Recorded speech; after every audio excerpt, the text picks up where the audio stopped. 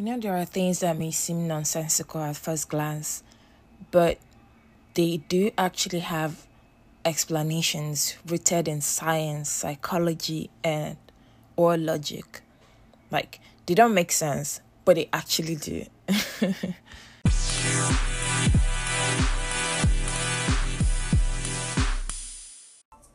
Hey guys, welcome to Zen Behavior Podcast, your hub for all things self-improvement, self-mastery, and self-sufficiency. Whatever I've learned in the past few years, I'm sharing it with you guys. As I continue to learn, I'm going to keep on sharing the lessons.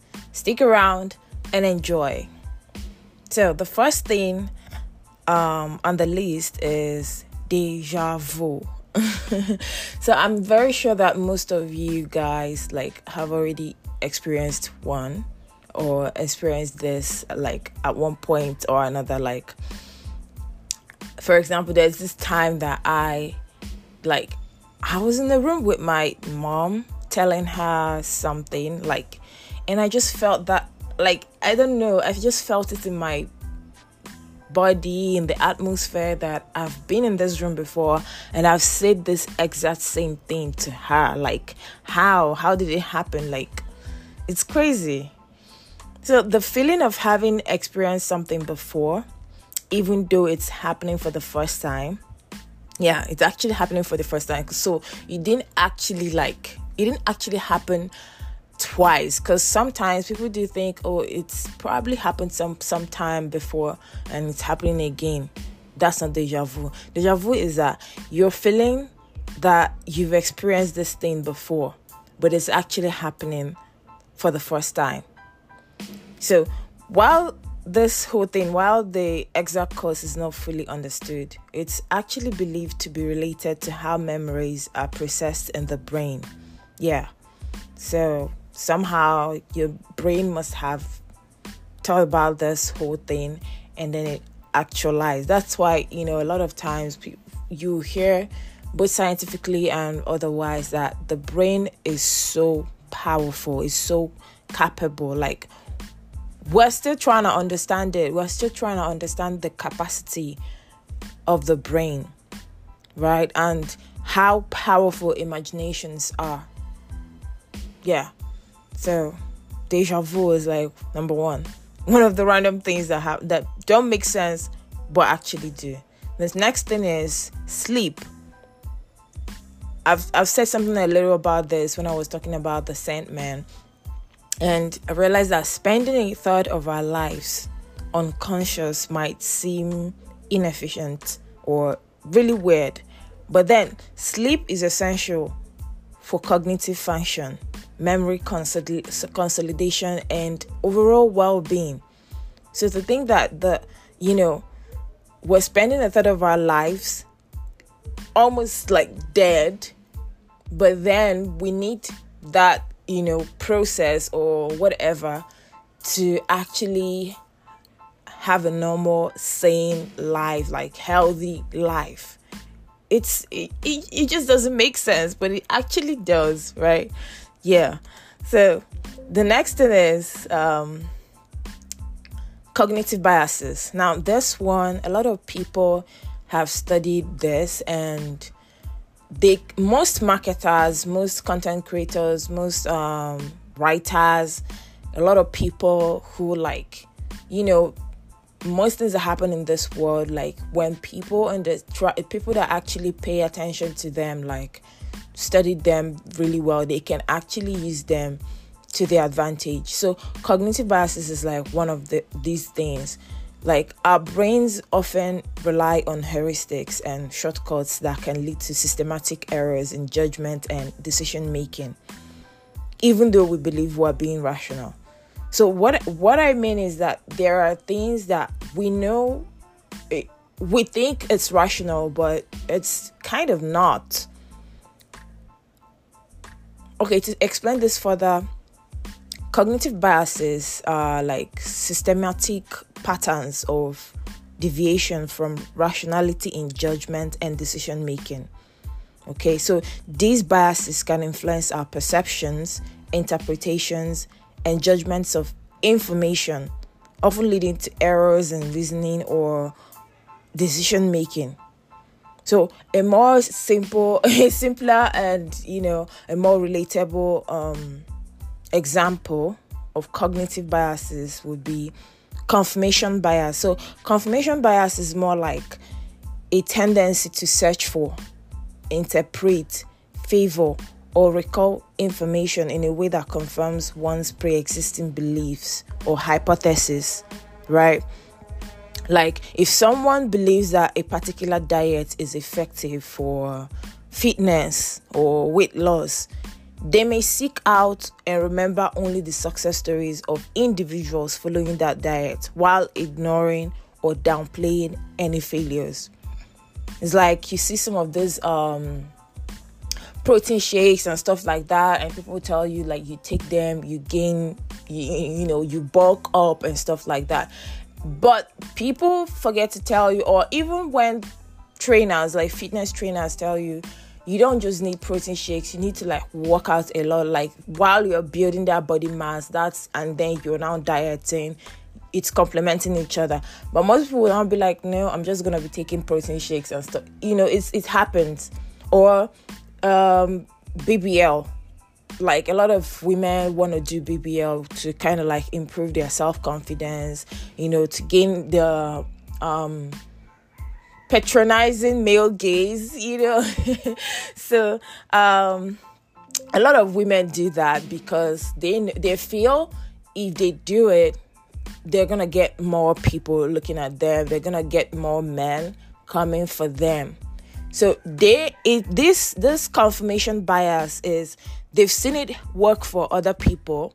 They've seen a lot of other women do this, and it's kind of like working for them. It's kind of like giving them attention.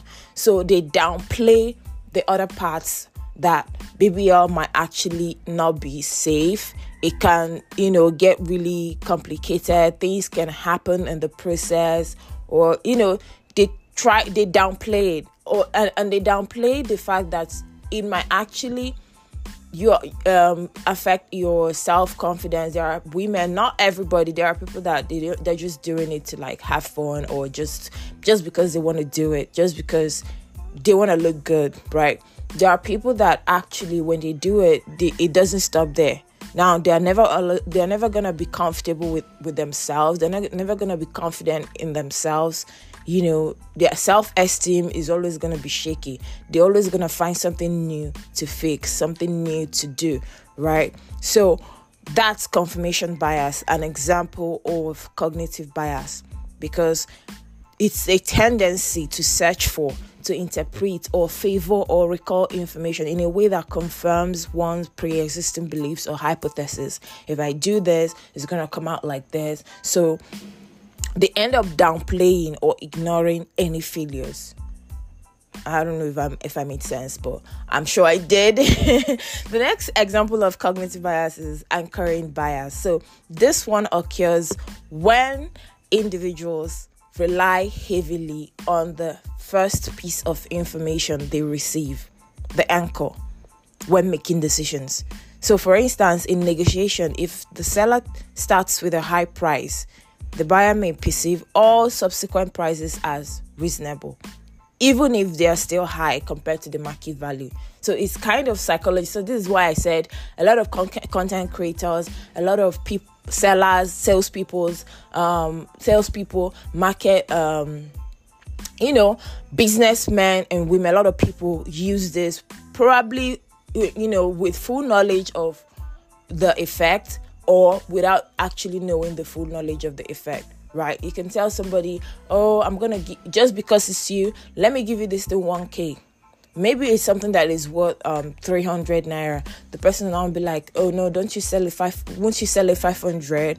This person will now be like, okay, give me 500. Now there's gain for him, and this person feels that he or she bought this thing at a good price, because you went up and then you came down. And then content creators will be like, one seat or one slot is left, or they'll be like, there's this one that is like really common. They tell you used the package, maybe like an affiliate marketing package. They will tell you but the package used to be like $999. They use a cancellation sign on the number. They run like a line through the numbers, and then they will not tell you, but now, between now and Wednesday till Wednesday or next week, we're gonna sell it for half the price.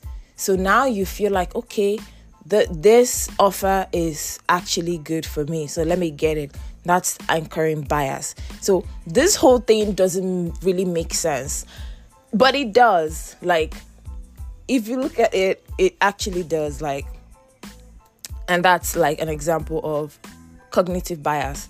So another example of cognitive bias is availability heuristic. So this is the tendency to overestimate the likelihood of events based on their availability in memory.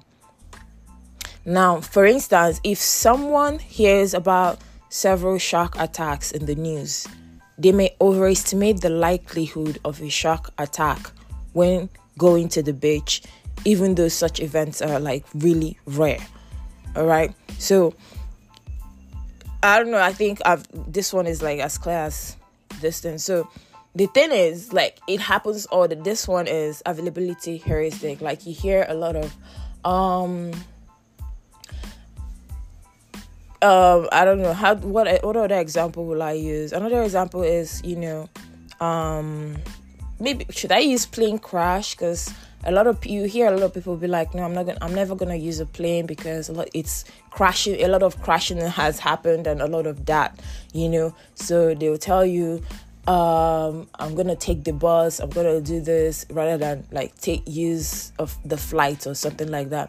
So the thing is, it's the tendency to overestimate. So now this person is overestimating because maybe 2 weeks back, there's a plane crash, taking an entire family and, a lot of people, and maybe the following day there was another plane crash in some other country or even in the country. So now this person is like, no, I'm never going to take plane crash. But the funny thing is, people still die in their homes without stepping out the door. People die inside buses. People die anywhere and everywhere. So, but that's a bias now. It's a type. Availability heuristic is a bias. And this decision making by this individual, it's not necessarily rational, but to them, it's actually rational. The fact that a lot of sharks are taking a lot of people on the news, like so the news, sharks are killing people and all of that. So going to the beach or taking my kids to the beach is a problem. So it's crazy. So yeah. Then another one is overconfidence bias. So overconfidence bias is the tendency to overestimate one's own abilities, knowledge, or predictions. Now, a good example is a student might believe they will perform better on an exam than they actually do, leading them to underestimate the amount of studying needed. Yeah, so this one is a very good example. Like, you think, it's not gonna be like, this exam is not gonna be all that, so I'm not like gonna read or I'm not gonna like study, and then they go in and they flop. So it's overconfidence bias, because just because you have been, winning on this or passing exams and stuff, previous ones, you feel like you have this bias that when you get in, no matter how hard, you're gonna find your way. So most times it's not usually the case, and that decision you made is not necessarily rational, but to you it is rational. So another example is bandwagon effect. So bandwagon effect occurs when individuals adopt certain behaviors or beliefs because they perceive others to be doing the same, regardless of their own beliefs or preferences. So a good example is, people might start using a particular social media platform simply because it's popular without considering whether it aligns with their interests or values. So a lot of people will be like, everybody's on Twitter, let me use Twitter. Or everybody's using Snapchat, let me use it, just because, it's not rational. The decision you're making to use this thing because everybody else is using it is not rational. Is it really what you want to do? Same thing with, I think, maybe a skincare product. A lot of people are using now the reigning skincare product is snail missing. So a lot of people will be like, oh, everybody's using it, it's working out for everybody, it's giving everybody this glowy glass skin, so I'm gonna get a snail missing. But you're not checking, maybe you have a sensitive skin, maybe you have an oily skin, so it might not necessarily work for you, but your decision making is already based on a lot of people are using it and it's working for a lot of people. So why would I be any different, right? So that's the bandwagon effect. So these are just a few examples of many cognitive biases that influence human thinking and decision making. Recognizing these biases can help individuals become more aware of their own thought processes and make more informed decisions, right? So another thing that actually don't make sense but does is creativity and structure. Now, in art and in life, there's a tension between creativity and structure. So creativity thrives on freedom and spontaneity. Structure provides the framework within which creativity can flourish. Now, let me explain that. The thing is, a lot of people, you hear a lot of times, when people say, oh, school kills creativity, school doesn't allow people like us, people like me to thrive because it's systemic, like a lot is constricting, right? So, but if you look at it more closely, you realize that actually school births creativity. Now, because the reason is that you're constricted in a system. Now, you being an outlier, you want to paint outside the lines. You want to move out, because if there weren't any boundaries, there won't be a need for you to like leave the boundary. There won't be a need for you to like cross the line, right? So, yeah. So the paradox lies in the fact that too much structure can stifle creativity. Yes, but without structure, creativity lacks direction and coherence. Yeah. So the next thing is chaos and order.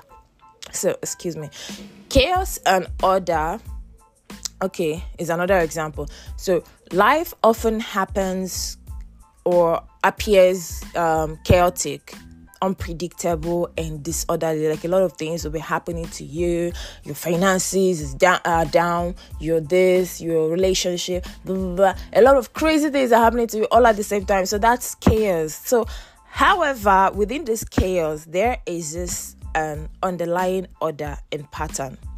How? Because the chaos theory demonstrates how complex systems, despite their apparent randomness, exhibit underlying order and organization.